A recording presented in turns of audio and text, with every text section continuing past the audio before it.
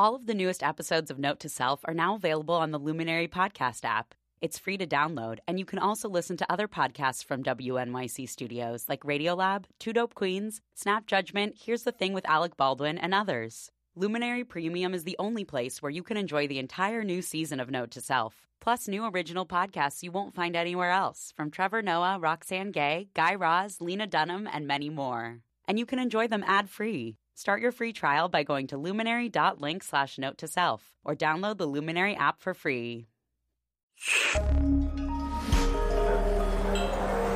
Listener supported. WNYC Studios. Hi, it's Manoush, the host of New Tech City. This morning, I wanted to get to work way early, before my kids got up and sucked me into their getting ready for school vortex, before my colleagues got to their desks and sucked me into the WNYC vortex. I needed quiet time to prep this week's show about tech and the tiny businesses that they enable. And with my children and the sun still tucked into bed, I decided to treat myself and live the theme of this week's show by booking an early ride with the Uber app. If you've never used Uber, it describes itself as a tech company that's created software that lets anyone request a cab ride via app, text, or the web. Hey, are you Uber? Good morning. So I need to go to 160 Varick. And picking me up for his first ride of the day, Juan, a 26-year-old guy originally from the Dominican Republic in an immaculate Honda Accord. Juan's been an Uber driver for about 5 months. I never taxied before, so I used to own a grocery store before this. So I worked there for 3 years. Yep. And I just got tired because I was working more than 90 hours a week. Oh, man. So Juan quit his job and decided to become a taxi driver. He got his taxi license and everything. But then he heard about Uber, and he liked the idea of not having to pay a weekly fee to the dispatcher or pay for a radio system. He decided to visit the company's offices to see the technology for himself. You can see, like, on my side of the phone is a heat map, and then the heat map works. Every 2 minutes it changes, colors. Green means there's a big demand. Passengers ripe for the picking up. Juan says now he works about 5 days a week, between 8 to 10 hours a day. Which is cool. The money isn't as good, but it's much better than anything else out there. Normally when you go out there to get a job, you're just going to find a low salary job, like $8 to $9 an hour. Uber deposits Juan's fares in his bank account every Thursday after taking its cut. Do you consider yourself an Uber employee or an Uber contractor? Or, what's your status with them, would you say? Well, I think it's an independent driver working with Uber. Nowadays, it's also good to be independent and not count on someone else. So Juan doesn't have insurance or any other perks of regular employment, but he didn't have that before either. And Juan says the flexibility now gives him more time to think about what else he wants to do. I've actually been thinking of opening up a juice bar. Oh, yeah? And staying working for Uber. We arrive in Soho. So what I do now, I end the trip. I have to rate you with stars from a 1 to a 5. So the customer also can You rate me? Yes. You're going to be like 1 star. She's too chatty. No, I'm actually going to give you 5 stars. I always give 5 stars to my customers. Okay. So, and then I get to rate you, right? Yes. Thank you, Juan. You're welcome. Bye. Bye-bye. Good thing my credit card gets charged automatically, because it turns out that in my hurry to get out of the house, I forgot my wallet. So, as I alluded to, this week's New Tech City is about the DIY economy. That's what columnist Thomas Friedman called it back in 2009. But he was talking about business people tapping the internet for cheap services to help their companies do things leaner and faster. We are talking about the new DIY economy, about people using websites like Etsy, Kickstarter, and Uber to create their own jobs, in some cases mini empires, and competing with big traditional industries in the process. People like my driver, Juan, or your part-time coffee barista who also sells sweaters online, or maybe your neighbor who rents out his apartment through the website Airbnb, like this guy, Colin. It helps me because I get some, supplemental income. I'm able to, honestly, I probably wouldn't even be able to stay in the place that I'm in if I didn't have this income. Colin lives in Brooklyn, and basically he couldn't afford to live there if he didn't rent out his ground floor one-bedroom for about 10 to 12 days a month. The rent is too damn high. But in the process, Colin and Airbnb are pissing some people off. So let's use New York as the example. Everyone who lives here knows, yes, the rent is too damn high. It turns out, though, that Colin and his fellow 15,000 Airbnb hosts are breaking the law. New York's Attorney General recently asked Airbnb to turn over their names because renting out an apartment for fewer than 30 days without the owner at home is illegal. Airbnb's head of global public policy, David Hantman, says he's seen cities react like this before. So first, they don't know what's going on. Before they figure out how to deal with disruptive companies, government officials usually freak out. Sometimes they get a little bit scared about it because people bring to them the problems. What about taxes? What about safety? What about competition? Whatever it is. The competition in this case is New York's entire hotel industry, an industry that made $500 million in tax revenue for the city last year and contributes to many a politician's campaign. And hotels aren't the only ones being challenged. As the internet ended the music industry as we knew it, apps like Uber, Sidecar, and Lyft are disrupting the taxi and limo industry. Where Craigslist, eBay, and Amazon changed how we buy stuff, websites like Kickstarter, Lending Club, and Prosper are letting you skip the bank and go to your peers for an investment or loan. Industry after industry is changing. Richard Florida is an economist who thinks a lot about tidal shifts in the way we work. He's the author who coined the term creative class. One consequence of the recession that's both an opportunity but also quite tragic is that people don't have a lot of stable work and that they're turning to entrepreneurial activity and self-employment by necessity. Without long-term jobs, people are driving a car service on the side, selling crafts, doing odd jobs, becoming micro-entrepreneurs. Let's just call it self-employment. Use a really boring term. Okay, self-employment. A recent report said that by 2020, more than 40% of us will be freelancers, contractors, and temporary workers, whatever you want to call it.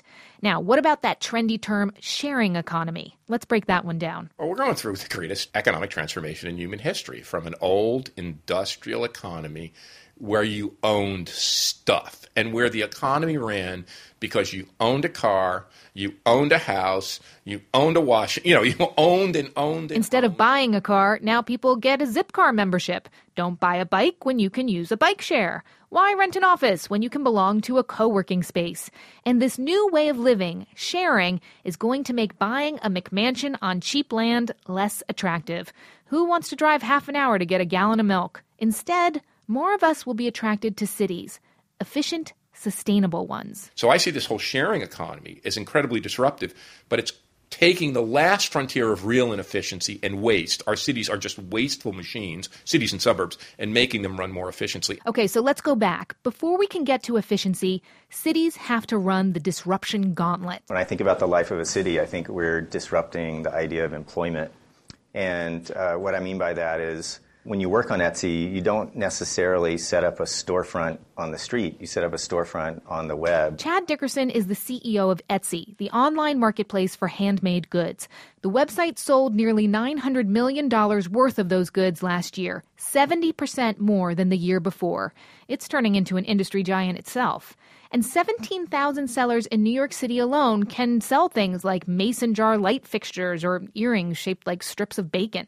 Etsy is a city hall darling, and it's starting to have more influence. When I think about the way government should think about what they need to do to support micro-entrepreneurship and the types of things that those sellers need, we appreciate the attention, but we need more attention on those people, and those are the customers of Etsy and the members of the community. Those sellers don't show up in some Labor Department reports. Business laws, they vary from state to state, and many of these crafty folks have never had to deal with marketing and customer service before. But they do have less overhead and they pay taxes. Chad Dickerson again. To me, New York is kind of a canary in the coal mine. I think New York will continue to be a leading tech center, but I think the whole world is becoming tech-oriented. So I think what we're seeing in New York will start to happen in communities everywhere. The success of many of those crafty businesses led Etsy to recently change its seller policies. There were these stories of people knitting for days at a time, frantically trying to fill orders. They had to comply by Etsy's rules. Now Etsy sellers can get someone else to manufacture and send out those bacon earrings that they designed. And Etsy wants those newly minted small business owners to stay put and grow, not leave because of rigid rules. Etsy changed its policies in part because manufacturing doesn't mean outsourcing to a factory in China anymore. And maybe some of those Etsy folks will start relying on a place like this. Where are we now, Peter? This is the factory floor. This is Shapeways, a 3D manufacturing company in Queens. And anyone can send in a 3D design or choose one that's already on the website and have it printed out to their specifications with one of the 3D printers here. We can print in stainless steel, we can print in silver, ceramic. A room is filled with a dozen of these machines that look like big ovens, and they slowly lay layer after layer of plastic or porcelain to create a replacement for that teapot handle, for example, or a cup holder for your bike. People make puzzles, people make their own board games. You can make beautiful coffee cups, you can make vases, you can make fruit bowls. Peter Weimarshausen is the CEO of Shapeways, and he moved the company here from the Netherlands. He predicts that more of us will become what he calls product entrepreneurs, i.e., we will sell stuff through 3D printing. I, for example, designed a gorgeous new Tech City ring available for order, I think $5 in plastic, maybe $40 for silver. That if you design something, like for instance the ring you designed, if you feel there is a market for it, you don't even have to test that, you just make it available for sale. And then you see, if you only sell one, well, there's no real harm done. If you sell 100, good for you. And you can actually decide what your markup is based on the manufacturing costs. So if a customer wants my ring, Shapeways will make one and ship it to them. If they want 100 of my rings, Shapeways will make 100 and ship it to them. Around 11,000 people have, let's call it a shop on Shapeways. And since they're selling through the website, they have absolutely no overhead. What you're saying is that Shapeways itself won't necessarily have a ton of jobs available, but it will be a supporter of a new micro-entrepreneurship, that people will create jobs for themselves, essentially. Yep, exactly. As long as people aren't printing out firearms, city officials can't really take issue with companies like Shapeways. And for the companies that they do take issue with, well, eventually they'll get over it. That's what Airbnb's head of global policy, David Hantman, thinks. The real estate rental service wants to meet the city halfway. They want legislation that allows short-term rentals, and in exchange, they'll make sure the city gets its hotel occupancy tax. No more going rogue is a win-win, he thinks. Looking at this innovation and what people are doing to empower themselves, the entrepreneurship, the spending more time with their families, quitting their dead-end jobs, so many things they're doing because of this activity are good for New York, and the economic impact is extraordinary. Airbnb says it also wants to weed out bad actors. Bad actors like my brother's friend, who doesn't actually live in his apartment. He lives in New Jersey, and he just uses the place in Brooklyn to make money. And he ends up driving up the market rate for people who actually need somewhere to live. It's too damn high. The rent is too damn high. Too damn high. Too damn high. Too damn high. Too damn high. Rent is too damn high. Okay, enough of those city folk. Let's talk rural entrepreneurship and the original micro-entrepreneur. No, not that, you perv. The farmer. These days, if a hipster isn't starting a tech company, then he or she is literally heading for greener pastures. It's cool to be a farmer, man. Micro-entrepreneur, micro-greens. Oh, I'm sorry, I don't mean to be dismissive. You can certainly find me at the farmer's market in Brooklyn on a Sunday, and only half the farm stands are manned by people who look like they just escaped from Williamsburg. The U.S. Agriculture Department is getting in on it, too. They recently announced a new rural micro-entrepreneurship assistance program. But until recently, there wasn't much technology designed specifically for small farmers. Jane Black heads to market for New Tech City. Here's what I see when I go to the Union Square Farmers Market on a glorious late summer day. Purple carrots and mountains of greens and rainbow displays of cherry tomatoes, otherwise known as dinner.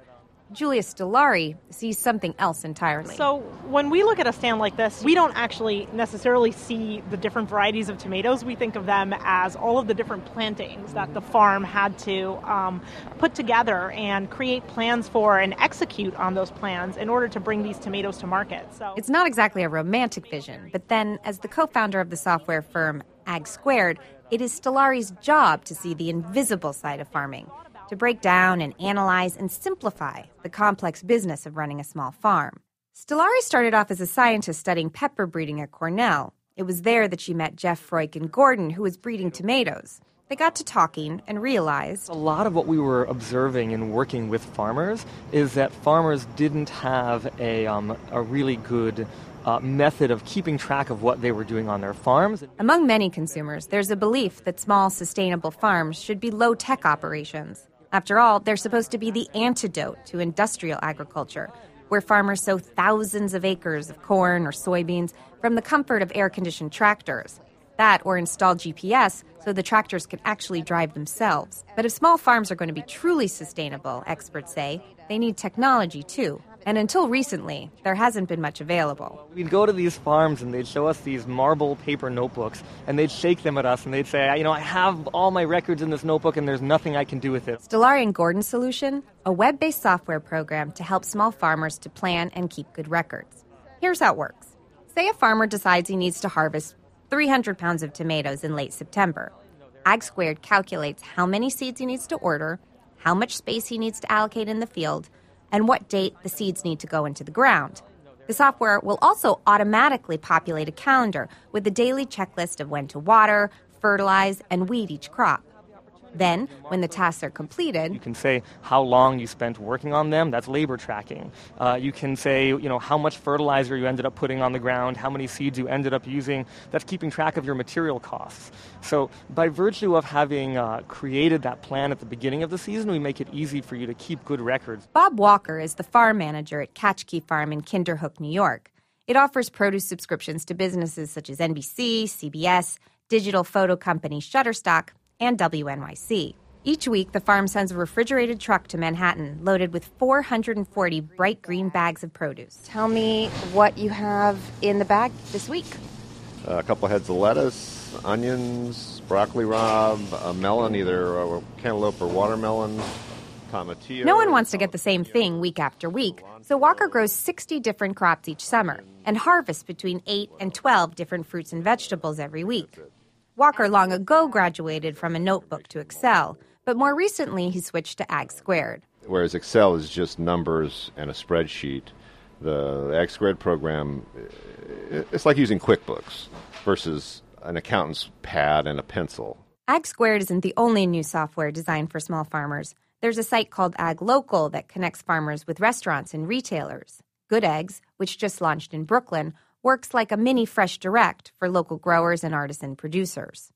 But a first step, says Erica Frenay, is to make small farmers better farmers. As the coordinator of Cornell's Northeast Beginning Farm Project, it's her job to help new farmers get started and profitable. Frenay also is a new farmer herself. She raises pigs, chickens, and bees on 26 acres outside of Ithaca. If you don't know how profitable you are, or if you don't know which of your crops are losing money and which are making you the most money, you really can't make decisions that are good for the viability of your farm into the future. There were 300,000 new farms in the United States, according to the latest agricultural census.